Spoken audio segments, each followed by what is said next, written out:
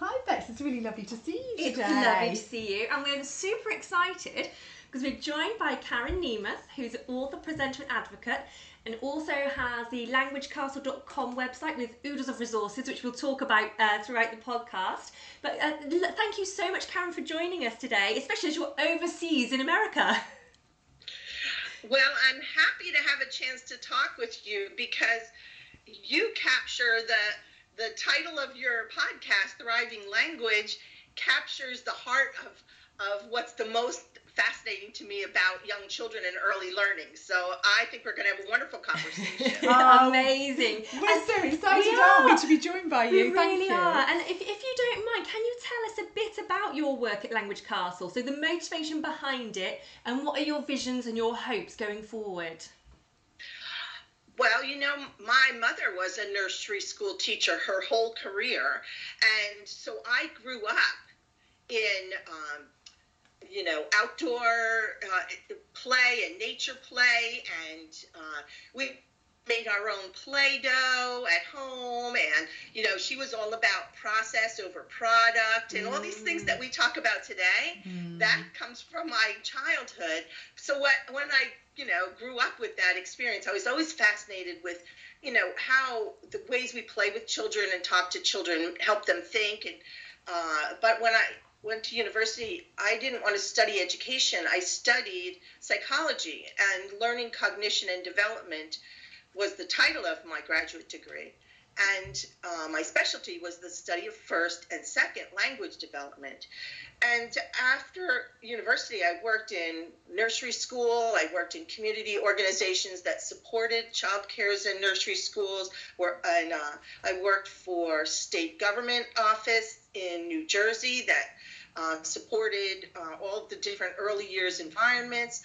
And I got to work with children and also to see all the kinds of settings where children were learning.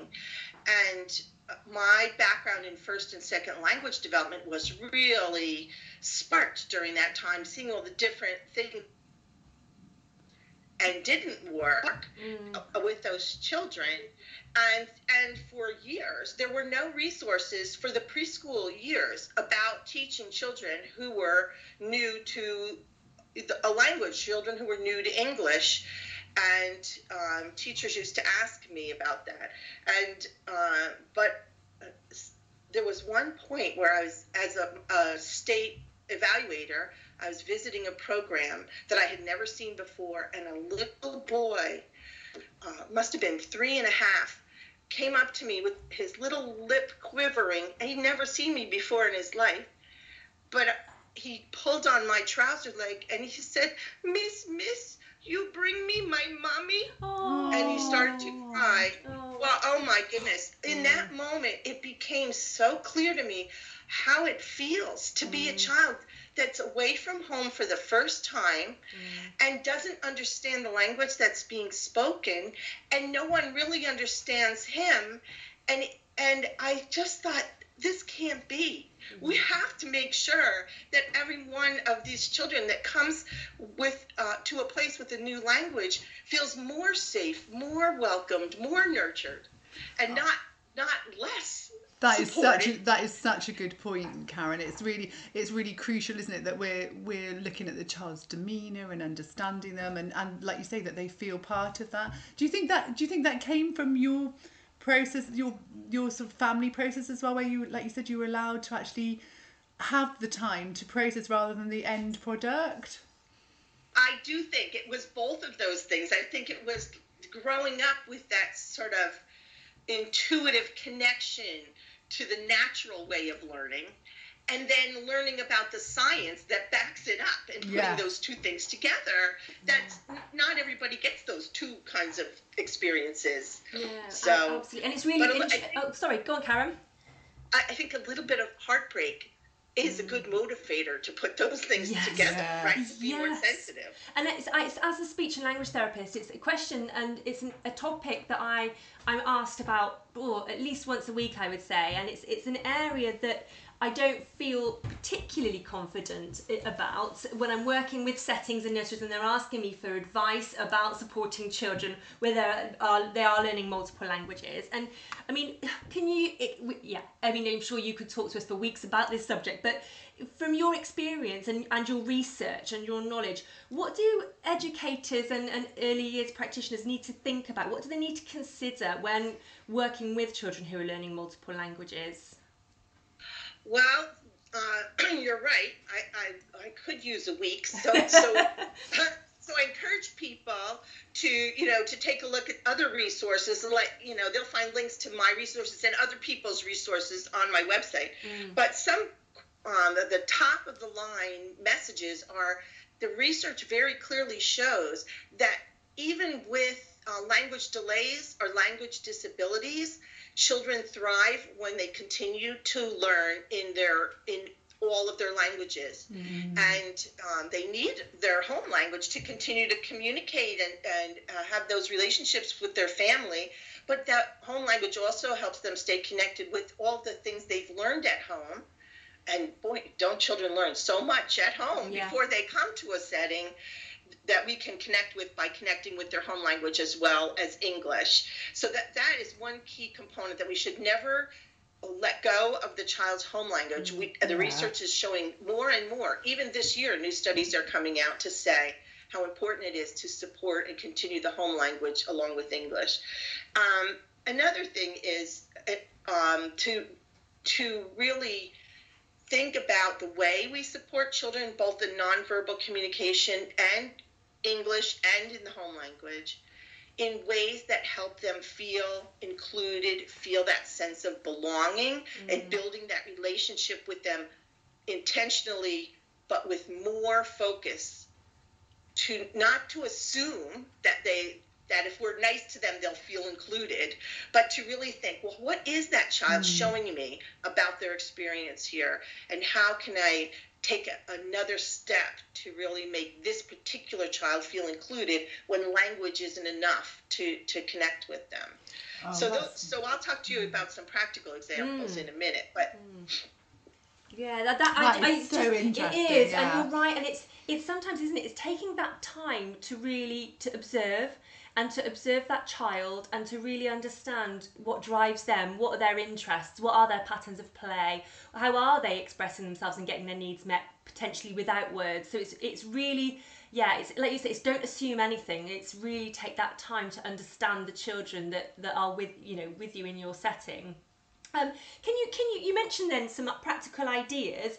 Can you share that? So how can practitioners in early years environments, how can they enhance these experiences for children who are learning multiple languages? Well, one of the quotes that I like to say, and I often like to quote my own self, because somebody's got to quote me. It might as well be But what I like to say to teachers is a child's interests reveal their prior learning. So when we do this action, you talk about it in your book also, about following a child's lead. It's not only, I shouldn't say it that way. I'll say it has two functions. When you follow a child's lead, first of all, you are communicating to them that you have a special interest in what they're playing, what they're learning, what they're struggling with, what they're achieving, right? You are showing them how important they are when you follow the child's lead. So there's that sort of social emotional connection that helps their language.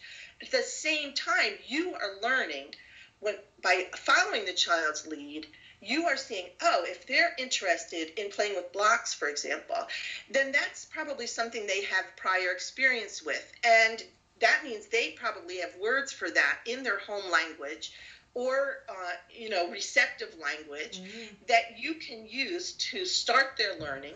You start from the familiar and then build to the new information. So when you follow the child's lead, you're making them feel connected, but you're also learning how you can build activities and materials that will help them learn by starting with things they show you that they're familiar with or they're interested in. Yeah, that's so key. Yeah, that's so You've just key. explained it in such a simple way, Karen. But I'm like you know, you have those Yeah. moments where you're like, oh my gosh, obvious. It's so obvious when you say it so simply, but it's key, isn't it? Yeah, That's it's amazing. key. Yeah. And following the children's lead and their interests. It's like it's almost like their language to us, isn't it? It's like they're showing us. It's that key, like what they're playing with is how they show us what they're thinking, isn't it, really? But yeah, and then like you say, you build on that and you can work with them. But yeah, it's lovely. I love the way you put that, Karen. That's really helpful. No, absolutely. And Karen, you mentioned your website. What sorts of information and resources is on the website for people to go and explore? Well, I create a lot of blog posts. So wherever I am interacting with people, they ask questions, and that gives me an idea. Oh, this is something that teachers in the field will need, and I'll write a blog post where I'll pull in some of the research. So you'll see a bunch of different topics on there, and I have a newsletter. So one of the things that is highly recommended based on the newest research is that children need to engage in conversations, and young children learn by actively using language more than just hearing it. And so when we want children to move forward, teachers need to take a break from talking and really support children in engaging in two-way conversations with peers, with teachers, and at home. And it's important that sometimes that happens in their home language. So you might ask them a question like, ¿Qué es esto? What is this? And they may answer you in paragraphs in Spanish. And you may not understand what they're saying, but they are practicing their own oral language, and that's helping them think and learn. And so you'll see articles in my website that show you how to do that when you're supporting maths learning, or how to do that when using a storybook in practical terms that teachers can use in classrooms. That's amazing. And can you share with us what's the website? It's languagecastle.com. Amazing. So people can find you there. Karen, we could talk to you all day. It's such a fascinating subject, but we'll have to finish there for today. But I'm sure there could be further discussions in the future. We can do podcasts 2, 3, 4, and 5. Yeah, absolutely. But yeah, thank you so much, Karen. And are you on social media as well, or is the website the best place for people to find you? Well, I mostly I can be found on Facebook at Karen Nemeth at languagecastle.com. That's my Facebook group. I also I'm on Twitter as now it's called X. That's at Karen Nemeth EDM. So that's my degree, and then and also on LinkedIn I can be found,